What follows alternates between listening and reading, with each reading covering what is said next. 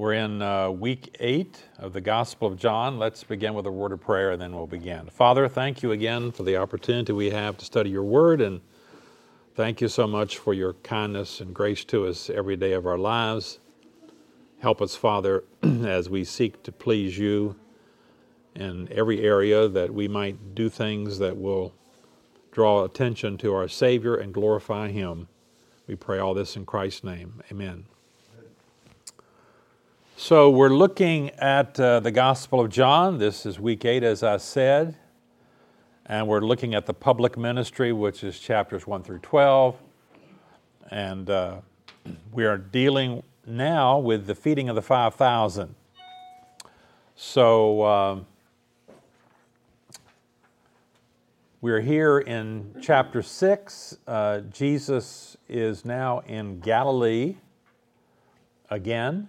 And remember, in the Gospel of John, we said that we see Jesus moving back and forth from Jerusalem, Judea, into and Samaria, and into back to Galilee, whereas the synoptics seem to concentrate most of all of their life of Jesus. It's in Galilee. Most everything in there is, except for this final week of the Passion Week. But we're in the Galilee now, and we're looking at the feeding of the 5,000. And I say here, the feeding of the 5,000, the only miracle of Jesus that's recorded in all 4 Gospels. This may be due to the fact that this is the only chapter in John that treats the Galilean phase of Jesus' ministry, on which the synoptic writers spend most of their time. So we're looking now at the miracle of the bread, chapter 6, 1 through 14, the setting of the miracle. Sometime after this, Jesus crossed to the far shore of Galilee, that is the Sea of Tiberias.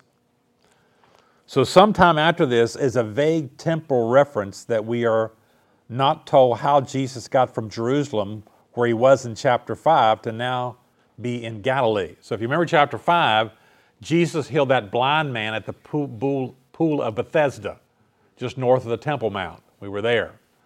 And then all of a sudden here in chapter 6, we're in Galilee. But, John does not discuss how that took place or anything. He just says he's in Galilee. He's around the Sea of Galilee, or the Sea of Tiberias.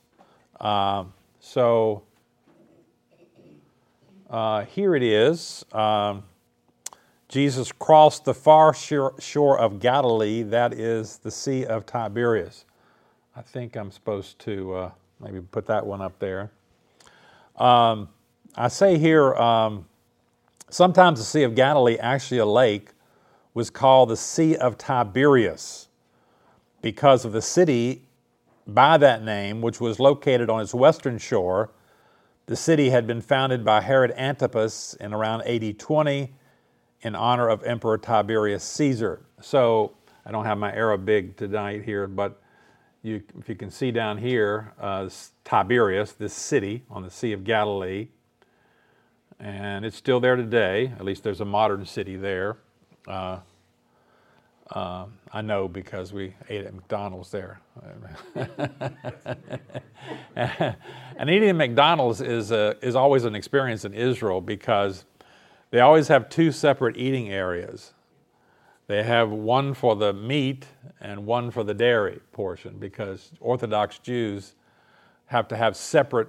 You can't mix meat and dairy in Orthodox Judaism. So they have separate floors, actually. For if you want a milkshake, you got to go to one floor. If you want a hamburger, you got to go to another floor.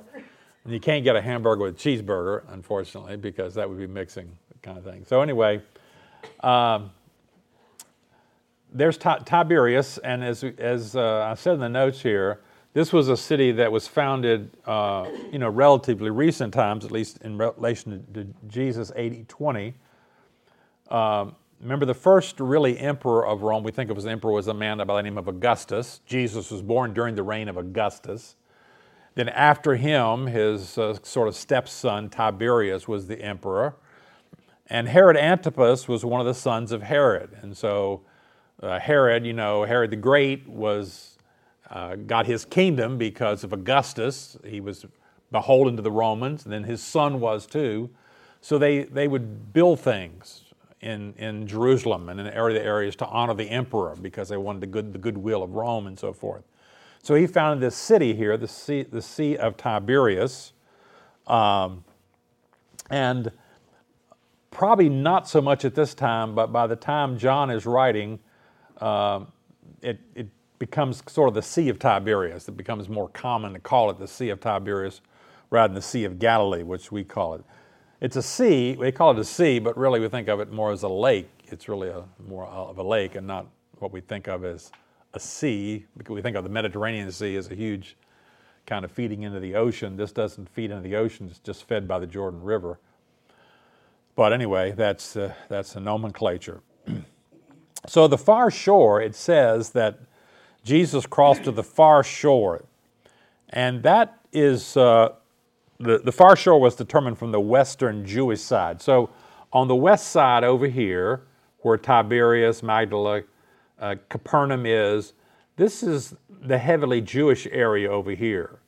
And it says Jesus crossed from the far shore. Now we assume, remember he had moved his family or something, or at least they seem to be located in Capernaum. Seems to be the major location now. We noticed earlier from Nazareth, Jesus seems to move from Nazareth to Capernaum. So I'm just guessing here. We're guessing that he came maybe from Capernaum. But he comes from the west side, and he goes over to the east side, which tends to be more of a Gentile area over here. Not exclusively, but that's what we find.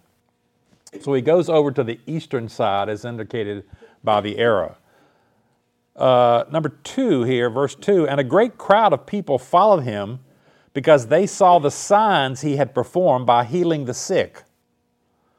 Then Jesus went up on the mountainside and sat down with his disciples. The Jewish Passover was near.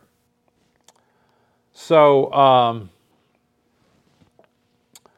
here we are looking at the timeline of Jesus' ministry. And it says the Jewish Passover festival was near. So we are, where the era indicates, we're at the third Passover probably mentioned in the Gospel of John, though the second one was not called a Passover in John 5, it's called a festival. If they're all Passovers, then this is the third one, and we're 1 year away. 1 year away. This is AD 29, and so if we've got our chronology right, we're 1 year away from Jesus' crucifixion. We're 1 year away.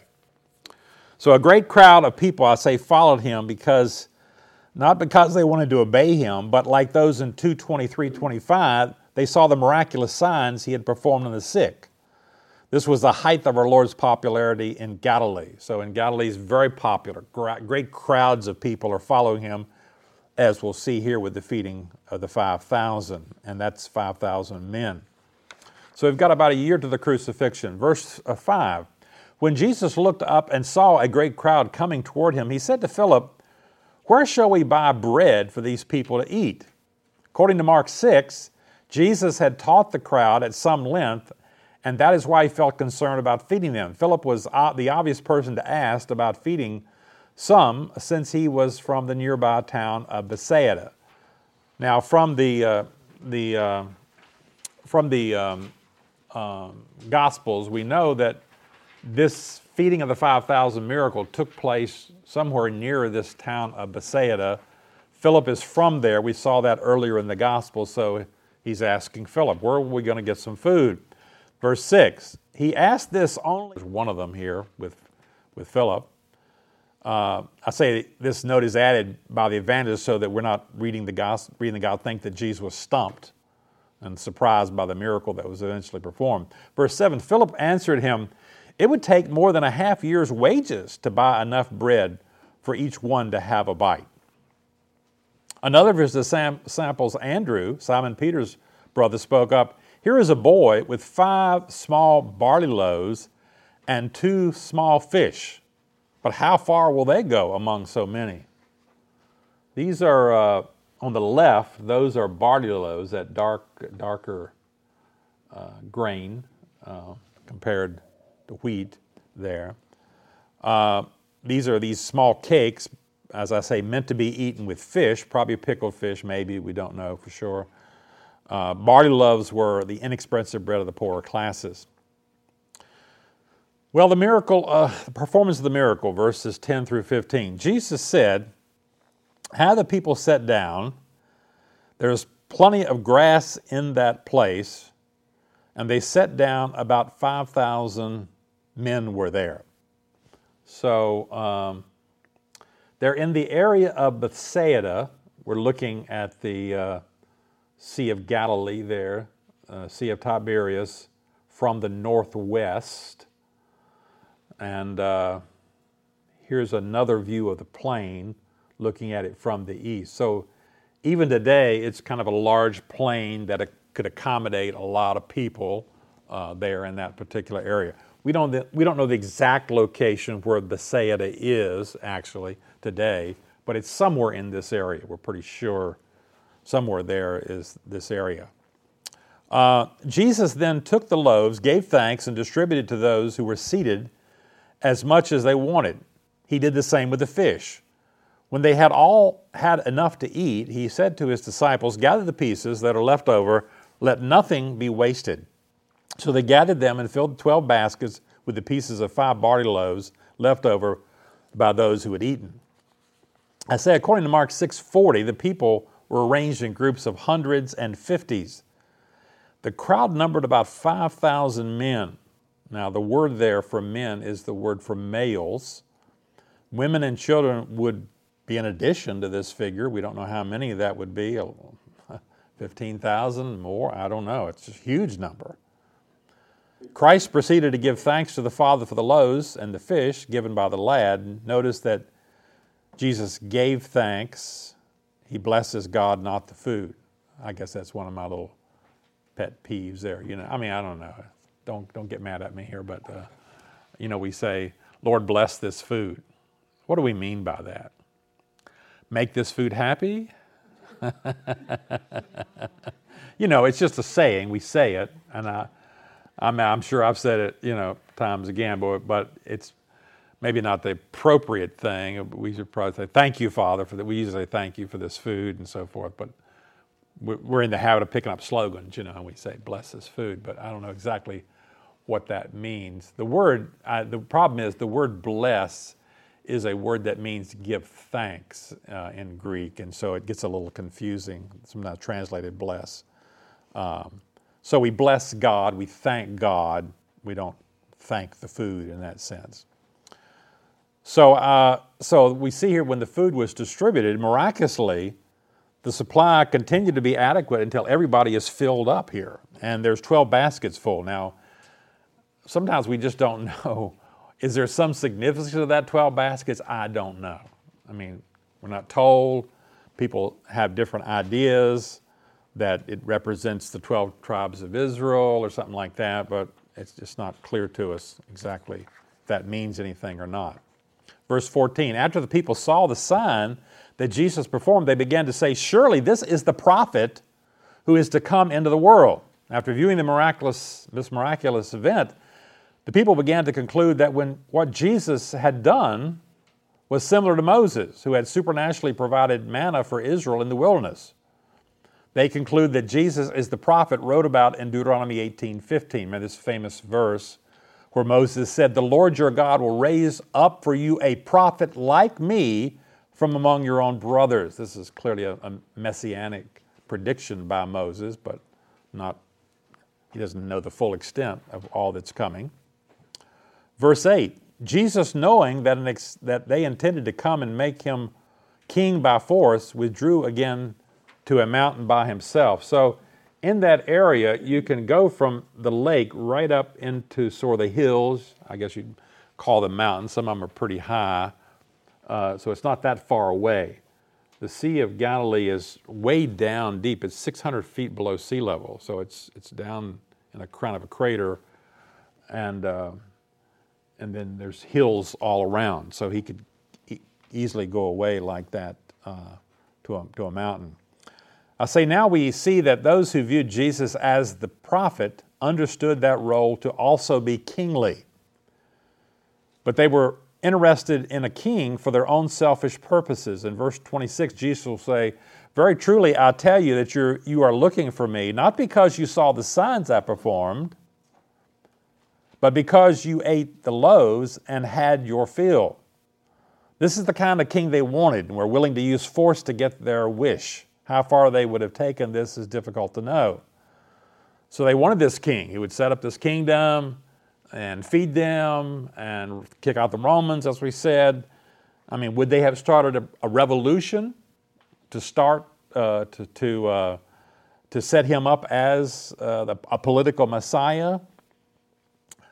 As we know, Jesus was not proclaiming a kingdom that had a materialistic character.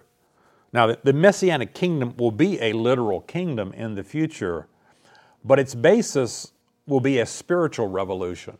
Those who enter it will have to be regenerated, born again. It won't be automatic just because of birth, just because someone is born into the Jewish, family or something like that. It required that, people's hearts will have to be changed to enter the future kingdom.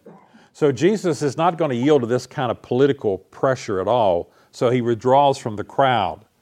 And Mark in his gospel tells us he went off to a hill to pray after this. Well, then we see the miraculous walking on the water, 6:16 through 21. When evening came, his disciples went down to the lake, where they got into a boat and set off across the lake for Capernaum, which seems to be their headquarters in Galilee. By now it was dark, and Jesus had not yet joined them. A strong wind was blowing, and the waters grew rough. So here's a boat, a reconstruction of a boat. They actually found a boat in the Sea of Galilee right from this time, and this is a reconstruction of it. Actually, if you ever go to Israel and you go to Galilee, you'll go to a museum there and you'll see what's left of that boat, just some wood stuff. But so this was the kind of boat that they would have been in, his disciples would have been in. And so it says that they set across the lake for Capernaum. So they're going, their destiny is Capernaum, but this storm comes up on the lake very quickly here, and this wind was blowing and so forth. I say when Jesus was praying up in the hills, his disciples went down the lake, got in the boat, and set off toward the west, toward Capernaum. By this time, they'd reached the middle of the lake. According to Mark 6, a strong wind came up. So they kind of got out and apparently got sort of blown out more toward the lake rather than hugging along the shore there.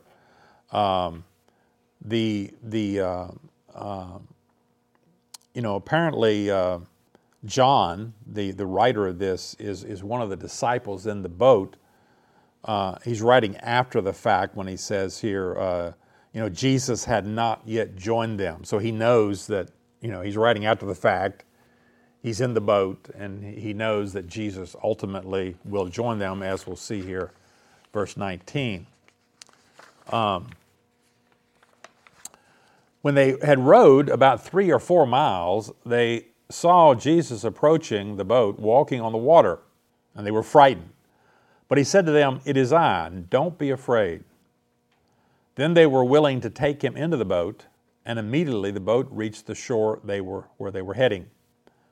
So though the disciples were terrified to see someone walking on the water, their fears were relieved when Jesus identified himself. It's not clear whether an additional miracle may be indicated in verse 21. It's hard to know exactly what this word immediately means. If you take it, sort of literally as meaning instantaneously, then there must have been some miracle here that suddenly they take him into the boat and they're right there in Capernaum. The word doesn't always mean instantaneously. It can mean very quickly, speedily. It could mean that. So I'm not sure whether we have a miracle. It could have. It may be that they were able to row then and get there fairly quickly. Well, this brings us into the discourse on the bread, verses 22 through 40. I already did that. I went forward. The next day, the crowd that had stayed on the opposite side of the lake realized that only one boat had been there, and that Jesus had not entered it with his disciples, but they had gone away alone. Then some boats from Tiberias landed near the place where the people had eaten the bread after Jesus had given thanks. So that's what I'm trying to show there. So apparently some boats came from Tiberias up to this area where the miracle had been performed. Once the crowd realized that neither Jesus nor his disciples were there, they got into their boats and went to Capernaum in search of Jesus. When they found him on the other side of the lake, they asked him, "Rabbi, when did you get here?" So they, get into a boat, and in those boats that came from Tiberias, and go over to Galilee. So the next day, the crowd was still on the east side of the lake. They took note of the fact that Jesus, the day before, there was only one boat there. And since they had not seen Jesus leave in the boat with his disciples, they assumed he was still in the area. When they couldn't find him or his disciples, they took boats to the west side of the lake to Capernaum. When the boats arrived at the location of the feeding of why the boats arrived at the location of the feeding of the 5,000 is not clear. Possibly they were blown there by the storm. We just don't know. But some boats showed up there, came there, and they were convenient. So these people were able to go to Capernaum. Once they located Jesus, they asked him,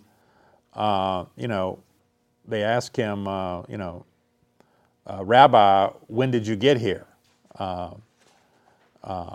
The implication is, how long have you been here? How did you get here? We were looking for you. Where you been? And Jesus takes this opportunity to give what we call this discourse on the bread of life. So he uses the symbol of bread, as we'll see. He's the bread. And he uses the symbol of eating the bread. He uses that as a symbolic fashion of believing in him. Now, of course, as we'll see, the Roman Catholic Church and some other denominations turned this from a symbol into a literal eating Jesus.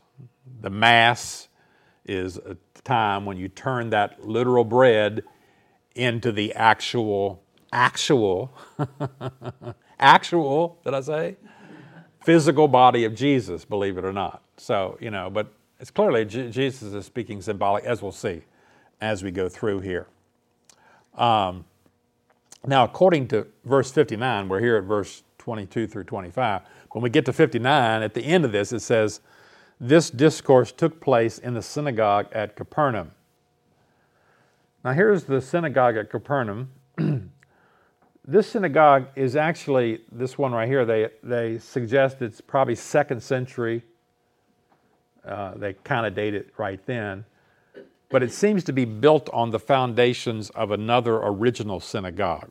So if you go to Israel, you'll go to this synagogue here, of the buildings around it. When we were there, Pansy and I were there in 2000, none of these other buildings that I remember were excavated. They're always excavating new things. So here's what it looks like in the synagogue. On the left, you can see what looks kind of like steps here. These are actually benches where people would sit down right around there on this left and on the right and so forth in the synagogue. Some people would sit. This is showing the present synagogue on the foundation of that older synagogue. Now that top synagogue is limestone, and this bottom synagogue is basalt. That's volcanic rock. And so that was what was used to apparently readily available to build the earlier synagogue. And that synagogue dates from the time of Jesus. Now, since when we were there, they've dug down further. So they dug down below the earth, and that's the floor of the original synagogue. So this would have been the synagogue where Jesus was at. We assume it's a synagogue. There's only one found there, and they just talk about a synagogue in Capernaum. So we assume this is the one, but that would have been the original building where Jesus has this discourse on the bread of life.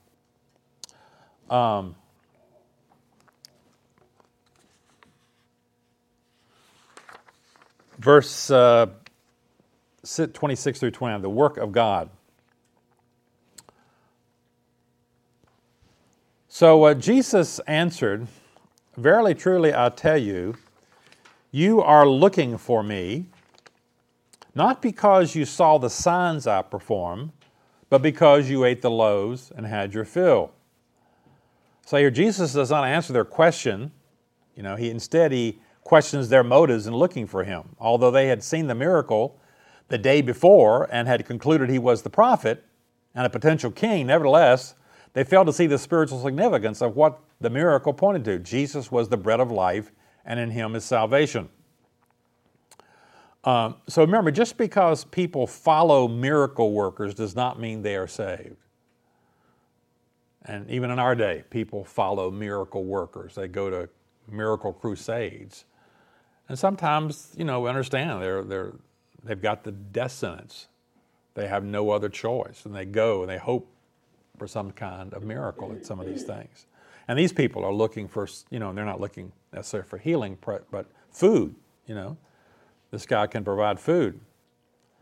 But miracles, throughout the Bible are primarily, as you've heard, designed and given to attest the messenger and his message. That's the purpose of miracles. That's why the apostles did miracles. That's the main purpose, so that they give testimony to the effect that this person is from God and so forth. But some people are only interested in miracles, not really the message of the person who's doing the miracle, like these people. Verse 27, "Do not work for the food," Jesus says, "that spoils, but for the food that endures to eternal life, which the Son of Man will give you. For on him God the Father has placed his seal of approval." So Jesus begins by rebuking them for their purely materialistic viewpoint. Do not work for the food that spoils. These folks are like the woman at the well who was eager to be supplied with an endless supply of natural water, a supply that would eliminate the need to make frequent trips to the well. In the same way, these people are looking for a miracle worker who will fill their stomachs with bread. And so Jesus challenges them to pour their energy into pursuing, he says, food that endures to eternal life. Now, as this discourse goes on, we'll learn that this food is Jesus himself. And to work for will be explained when Jesus says, work for the food that endures. That phrase, to work for, will be explained as believing. He'll set this forth in a moment, that he's the food. And when I talk about working, you work for food. If you're going to have food, you're going to work for food. And compare that to Jesus. He's the food. He's the eternal life. And you have to believe in him for that. And so the Father has placed his seal on Jesus as the authorized agent. He's the only one who can bestow this food that endures to eternal life. Verse 28. Then they ask him, what must we do to do the works God requires? Okay, you say you got to work for this food. What do we got to do? What do we got to do the works? So I say the crowd misunderstands Jesus' prohibition in verse 27, do not work for food that spoils. They're focusing on the nature of the work God requires, rather than what is the appropriate goal of the work, food that endures to eternal life. They are thinking of performing some meritorious deed or deeds. So Jesus' point is not that they should try to perform some novel, some new form of work, but that merely material notions of blessing are not worth pursuing. If you're going to go after something that's not purely material blessings. Go out for something that has eternal significance, eternal life. But the crowd has failed to understand what Jesus says back there in verse 27, that eternal life is first and foremost a gift given by the Son of Man. It's the eternal life which the Son of Man will give you, he says there.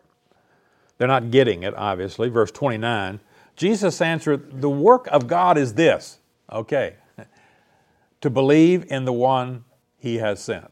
So we're not talking about, work salvation, meritorious work.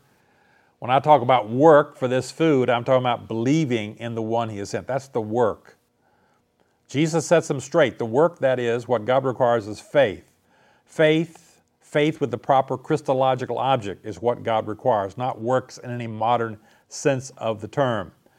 The Christian faith is not a work in the sense that implies effort that achieves some earned result. You can get confused about that because we do have to believe. And you say, well, isn't that doing something? Isn't that working?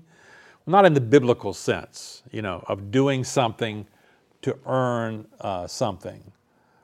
Faith is simply our response to something God is doing to us. It's not something we create in ourselves in order to obtain something from God. Now, of course, many parts of Christianity believe that sort of thing. That you have to work, you have to do something to please God in order to get his blessing. But that's not what faith is. Faith is just receiving, like an empty vessel, the truth from God. God works on our hearts and causes us to respond in faith by the instrument of faith.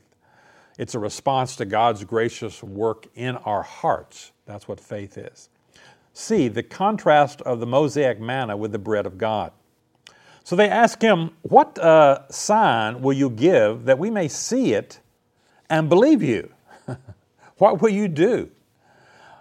Our ancestors ate manna in the wilderness. As it is written, he gave them bread from heaven to eat. So they're quoting scripture to him, The synagogue crowd amazingly demanded an attesting, validating sign beyond the feeding of the 5,000. Now you think that would be enough, but remember Paul says Jews require miraculous signs. That miracle had prompted speculation that Jesus was the promised prophet like Moses. That in turn suggested to the crowd that they therefore had a right to expect more spectacular signs than Moses himself provided. And so since their forefathers ate manna in the desert, remember, it may be the crowd is demanding that Jesus prove his messianic status, by duplicating or surpassing that miracle of the manna. Do something even greater than what Moses did. Verse 32. Jesus said to them, very truly I tell you, it's not Moses who has given you the manna from heaven, but it is my Father who gives you the true bread from heaven. For the bread of God is the bread that comes down from heaven and gives life to the world. So the truth is that too much attention has been given to Moses in that it was not actually Moses who had provided the manna, but God. And God is now providing the true bread from heaven. In verse 33, that true bread from heaven is now called the bread of God. So now we find that not only is Jesus the one who provides the true bread from heaven, as we saw in verse 27 following, but Jesus is the true bread from heaven. As we'll see in verse 35, I am the bread of life, he'll say. And so in addition, his provision is not just for the Jews, but it's for the world. And the world often in John, as we saw in John 4, the woman says, the people say, he's the Savior of the world. Not just Jews, but everybody, all groups, all people. And so Jesus says, he comes down from heaven and gives life not to just the Jews, but to the world. Everybody. All kinds of people, all people, not just Jews. Identification of the bread of life, verses 34 through 40. Sir, they said, always give us this bread. Then Jesus declared, I am the bread of life. Whoever comes to me will never go hungry, and whoever believes in me will never be thirsty. So the synagogue crowd responds like the woman of Samaria who said, Sir, give me this water, after Jesus offers her living water. They thought the true bread from heaven was something physical, failing to understand that Jesus was really offering himself to them. Therefore, Jesus explicitly says in verse 37, I am the bread of life. Now again, as I said, of course, Jesus is the bread of life in symbolic nature, in a symbolic sense. He's the bread of life, but it's the person who comes to him, who does not hunger. It's the person who eats him. When he says that, the person who comes to him, the person who eats him, it's the person who believes in him who doesn't thirst, we read later, as I said in verse 53, Jesus will talk about eating his flesh and drinking his blood. And this is where, the Roman Catholics and others, Lutherans, get their view of the what they call the sacrament, the Eucharist, Lord's Supper. But these are symbolic ideas, as we've been seeing, as we've been reading all the way through this. Note in verse 35 that coming to Jesus and believing in Jesus are the same thing. Whoever comes to me will never go hungry, and whoever believes in me will never be thirsty. They're not different concepts. We can talk about coming to Jesus, believing in Jesus. There's just different ways of expressing being born again, being regenerated. Verse 36, but as I told you, you have seen me and still you do not believe. All those that the Father gives me will come to me, and whoever comes to me I will never drive away. As he did in verse 36, Jesus repeats his charge of unbelief. Although there are many people who do not believe, Jesus' mission will not be a failure because the Father will bring certain people to genuine faith in Jesus.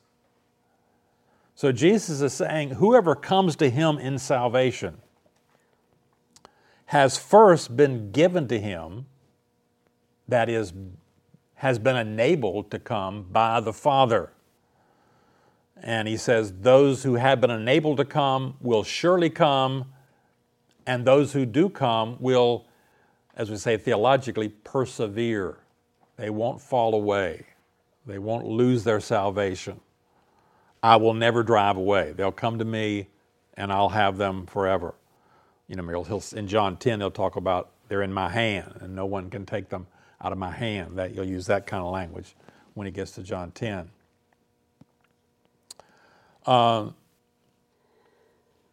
Verse 38, for I have come down from heaven not to do my will, but to do the will of him who sent me. And this is the will of him who sent me, that I shall lose none of all those he has given me, but raise them up at the last day.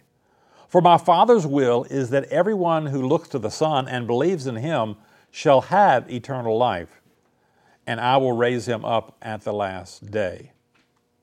So in verse 38, the word for gives the reason why Jesus will perfectly preserve all those whom the Father has given him. It is the will of the Father. And the entire purpose of the incarnation of his coming down from heaven was not to do his own will, but the will of the Father who sent him. Remember, we said the Father plans or executes, the Son carries that out. It's not that the Son has an opposite will or a different will, but the Son can express his will, the Father can express his will, though there's only one uniform will. The Father's will that the Son will lose none of all that the Father has given him. And this preservation includes resurrection at the last day. So, there's no escaping here what we call eternal security, in a verse like this. Because he says, everyone who looks at the Son and believes in him shall have eternal life. And but if you don't lose it, he didn't say anything about losing it or getting it. He said, you'll come to me, I'll give you eternal life, and I will raise you up at the last day. It's just like Paul says, those who are called, those he predestined he called, those he called he justified, those he justified he glorified. There's no break in that chain here with Jesus.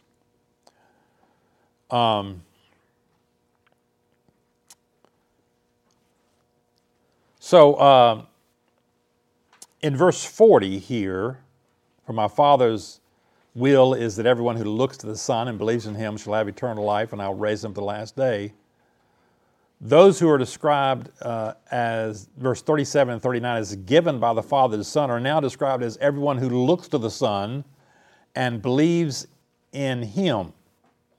So these who are given are also those who look to him, those who believe in him, and those who look to the Son and believe in him and have eternal life.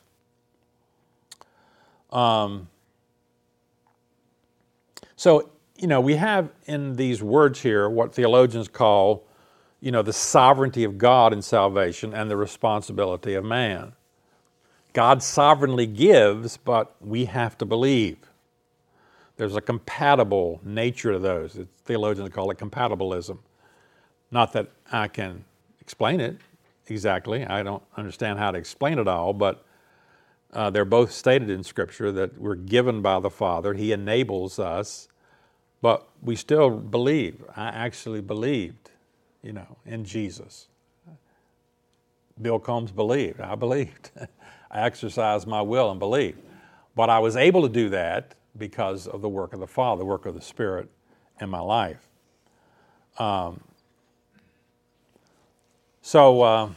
Verse number 4, the murmuring against the bread, verses 41 through 71. At this, the Jews there began to grumble about him because he said, I am the bread that came down from heaven. They said, is this not Jesus, the son of Joseph, whose father and mother we know? How can he now say, I came down from heaven? So just as the Jewish leaders in Jerusalem objected to Jesus calling God his Father, back in 5:18, remember, these ones in Galilee object to Jesus' statement that he is the bread that came down from heaven. They, of course, think of him as nothing more than an ordinary man, for they thought they knew all about his family connections from Galilee there, Nazareth, and so forth. Of course, we, the readers of the gospel, we know about the prologue. And the Word was with God, and the Word became flesh, remember. So we know that he existed long before his birth, his conception. Verse 43, stop grumbling among yourselves, Jesus says. Jesus answered, no one can come to me unless the Father who sent me draws them, and I will raise them up at the last day. So grumbling about divine truth is the common experience of unbelievers. It's only by divine grace that we hear the words of Christ and respond positively. And we cannot respond positively unless we are drawn by the Father. It's what theologians call the efficacious call. So those whom the Father draws, every one of them will be raised up at the last day. Again, remember I talked about Romans 8:12. Those he predestined, he also called. Those he called, he justified. Those he justified, he glorified. Very similar theologically to what we have here in this particular verse. Verse 45, it is written in the prophets, they will all be taught by God. Everyone who has heard the Father and have learned from him comes to me. No one has seen the Father except the one who is from God. Only he has seen the Father. This call, this efficacious call, though it compels belief, is not coercive. It can better be seen as a wooing or a drawing, but also a kind of teaching which is attested in the Old Testament. Isaiah 54:13. They will all be taught by God, Jesus says, quoting here. This speaks of an internal illumination implanted within the individual. The true believer, therefore, is one who hears the Word of God, and the Word is applied to their heart by the Holy Spirit. So in this way, God acts upon people's hearts, like our hearts, and creates a spiritual attraction toward Christ that draws people to Him.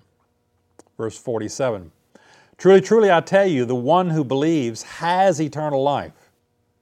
I am the bread of life. Verse 47 repeats the thought of 3:15. That is, the one who believes has eternal life. In spite of this strong teaching of predestination in the preceding verses, Jesus concludes with an implicit invitation to believe. But it must be on his terms. He must be accepted as the bread of life, as he says here, as who he really says. Verse 49, your ancestors ate manna in the wilderness, yet they died. But here is the bread that comes down from heaven, which anyone may eat and not die. Jesus has already drawn a contrast between himself and the Old Testament manna. Now he makes a further point. The manna could only sustain natural life. It could not bestow eternal life. They died. But if anyone eats the bread from heaven, he will gain eternal life. So notice again here and in the following verses, eating the bread of life means to appropriate Jesus by faith. That's what we're talking about. It's obvious from the context if you just read the context we've been working through. Verse 51, I am the living bread that came down from heaven. Whoever eats this bread will live forever. This bread is my flesh, which I will give for the life of the world. This verse basically repeats what Jesus has just said in the previous two verses. The words, this bread is my flesh, have caused some to think that Jesus has reference to the Lord's Supper, obviously, here. But that's, unlikely for various reasons. He says, this is my flesh. He doesn't say, this is my body. Remember, that's what Jesus says at the institution of the Lord's Supper in Matthew 26. He says, this bread, this is my body. He doesn't say, this is my flesh. He's not using that metaphor here. I mean, this is not the Lord's Supper. Jesus is not instituting the Lord's Supper. That's instituted at the end of his life. We'll see that in John 13:14 when he institutes the Lord's Supper with his disciples. And taking of these elements of the Lord's Supper are not a means to salvation. We'll be hearing a lot about that this Sunday, with Ordinance Sunday.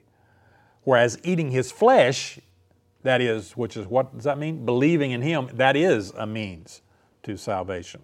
Verse 52. Thus the Jews began to argue sharply among themselves, how can this man give us his flesh to eat? I say it's hard to believe they could be so stupid to think Jesus is advocating cannibalism. Perhaps they understood the language as figurative, but argued about what symbolic meaning could be attached to eating Jesus' flesh. Jesus said to them, very truly I tell you, unless you eat the flesh of the Son of Man and drink his blood, you have no life in you. Whoever eats my flesh and drinks my blood has eternal life, and I will raise him up in the last day. In response to their confusion, Jesus basically repeats the truth of the last part of verse 51, but he adds that one must also drink his blood. This, of course, could be offensive since the law of Moses forbade the drinking of blood. Again, there is no reference here to the Lord's Supper. The images of eating and drinking are only metaphors for receiving Jesus. Compare verse 40 with 54. Verse 40, for my Father's will is that everyone who looks to the Son, compares to everyone who eats my flesh, and believes in him shall have eternal life. Drinks my blood, has eternal life, and I will raise him up in the last day. That's what we've been reading about constantly here. It could be here that we are to understand some reference to the death of Christ with the idea of, the flesh, his sacrifice for us, the blood, the atoning value. It's hard to say. That might be something that's going on here. Verse 55, my flesh is real food and my blood is real drink. Whoever eats my flesh and drinks my blood remains in me and I in them. Other food like manna has value, but comparatively speaking, what Jesus offers is real food. It makes possible our abiding, and we've got to explain that word. That means our union with Christ. We remain in him. So we'll see that in John 15, abiding. But abiding just means we are with Jesus. We are in union with Christ. We are in the body of Christ. We're saved. To abide in Christ is not an extra step, as we'll see, after we're saved. Abiding in Christ is what we're all doing. We're all abiding in Christ. Every one of us who is saved is abiding in Christ. It just means we are in union with Christ. We are saved. Verse 57. Just as the living Father sent me, and I live because of the Father, so the one who feeds on me will live because of me. This is the bread that came down from heaven. Your ancestors ate manna and died, but whoever feeds on the bread will live forever. He said this while teaching in the synagogue in Capernaum.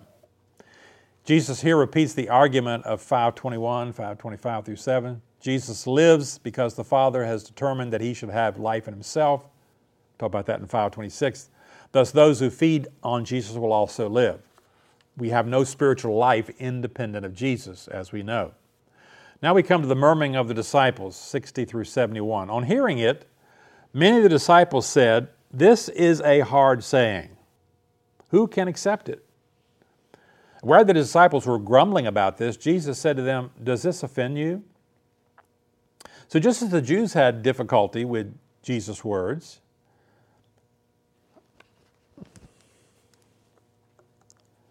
the Jews began to argue sharply among themselves. So also many of the disciples. Now, the word disciple means a learner. It doesn't always denote a true believer in the Bible. At the most basic level, it simply refers to those who are either literally following Jesus from place to place or simply regard him as an authoritative teacher. We'll see a distinction between these, quote, disciples, followers of Jesus, and the 12 when we get to verse 66 and verse 67.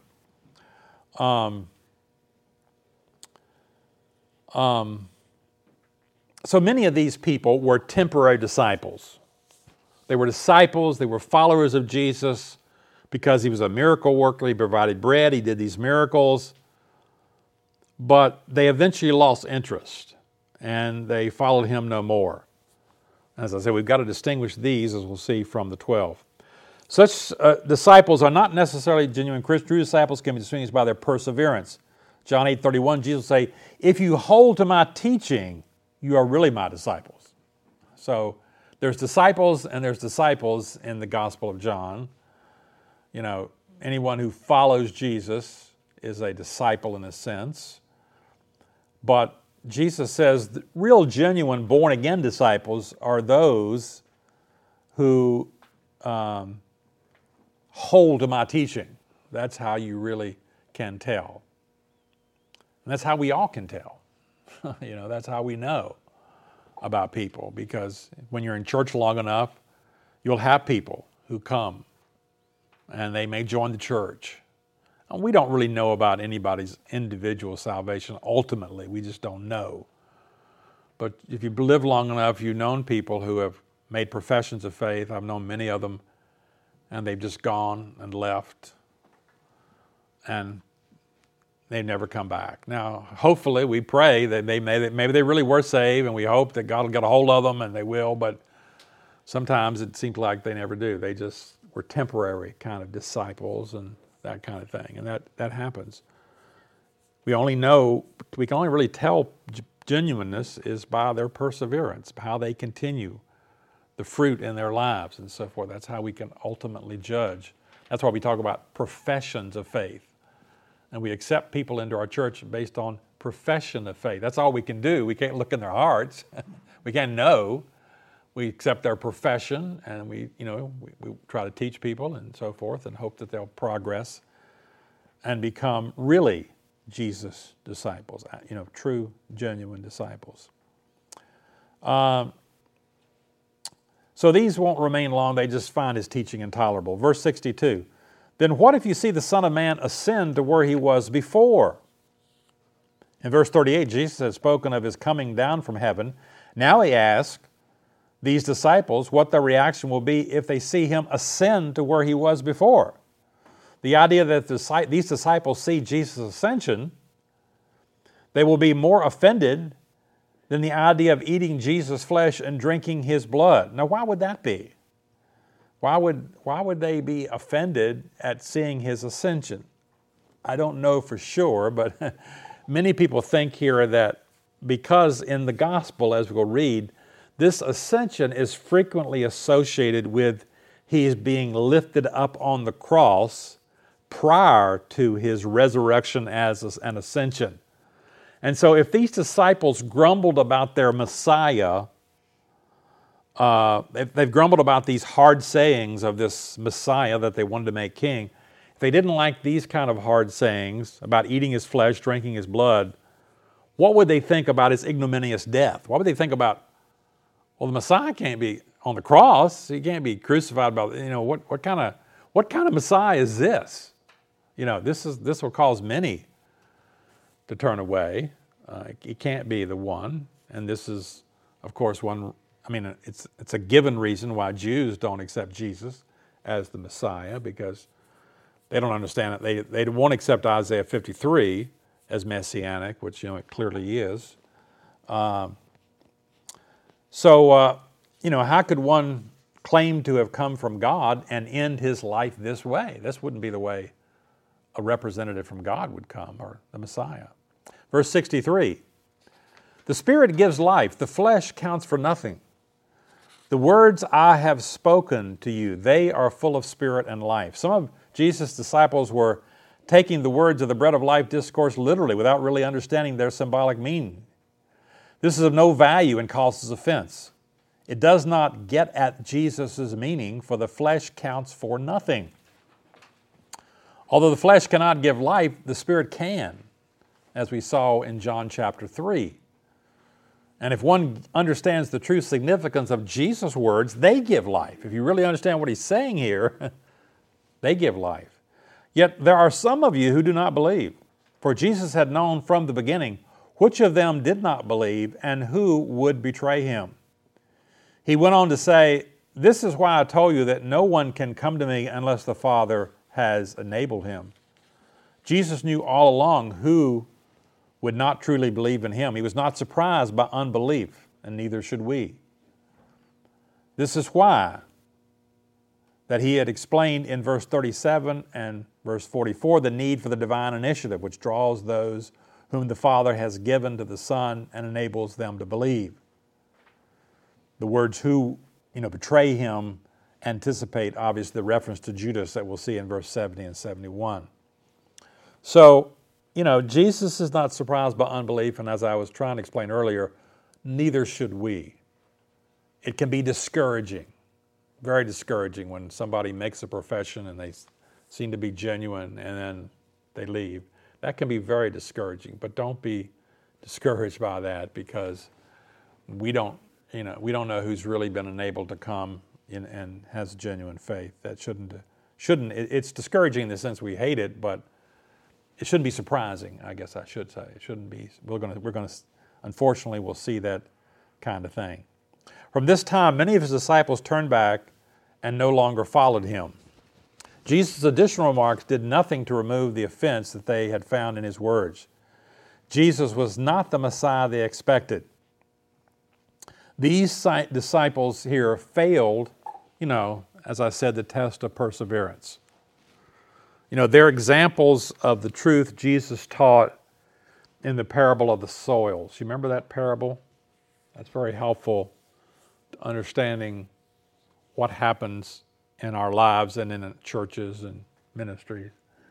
Remember, he tells that parable about some of the seed fell on the path, the birds came and ate it up, and later he explains what that means. Well, when anyone hears the message about the kingdom, does not understand it, the evil one comes and snatches away that was what was sown in their heart. This is a seed sown along the path. So some people hear it, and there's not much response at all.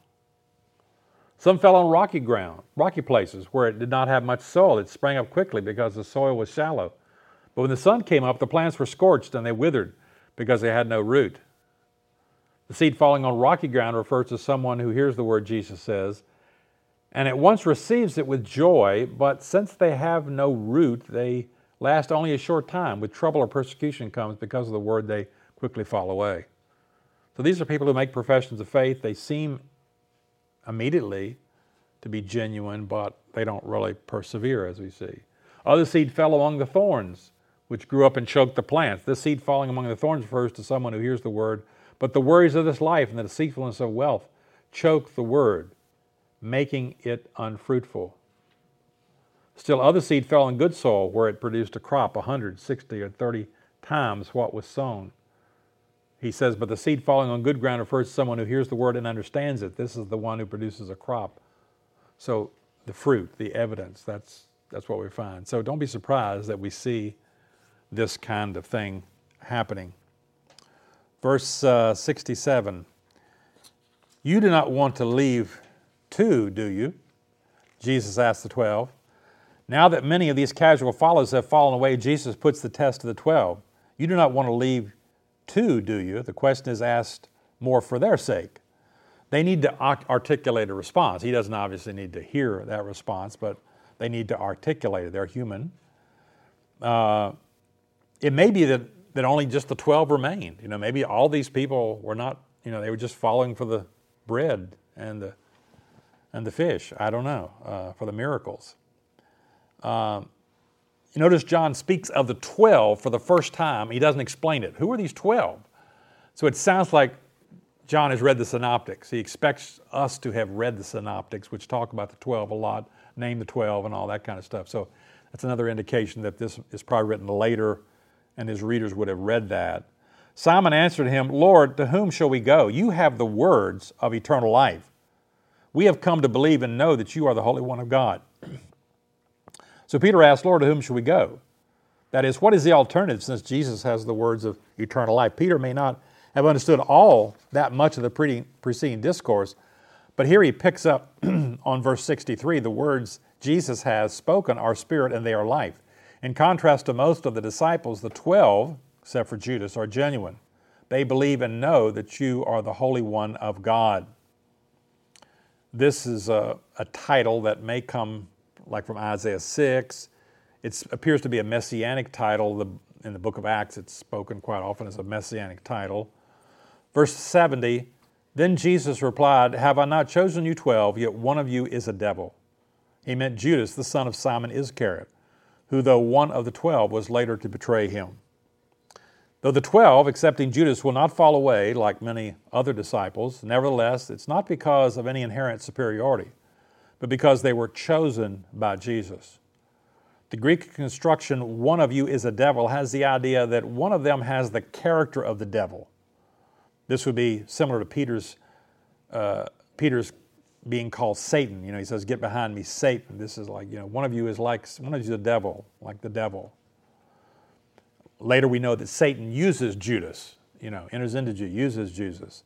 The evening, in John 13, we'll read about when the meal was served, it said the devil had already prompted Simon Iscariot, son of Simon, to betray Jesus. The devil uses human beings to carry out his evil deeds. And Jesus obviously can discern the source here. I say the meaning of Iscariot is not certain, but probably means man of Kerioth, with Kerioth referring to the name of a village in Judea. So Simon probably from that particular place. Judas from that particular case. All right, we've gone over here, but we finished the notes for the first time in history.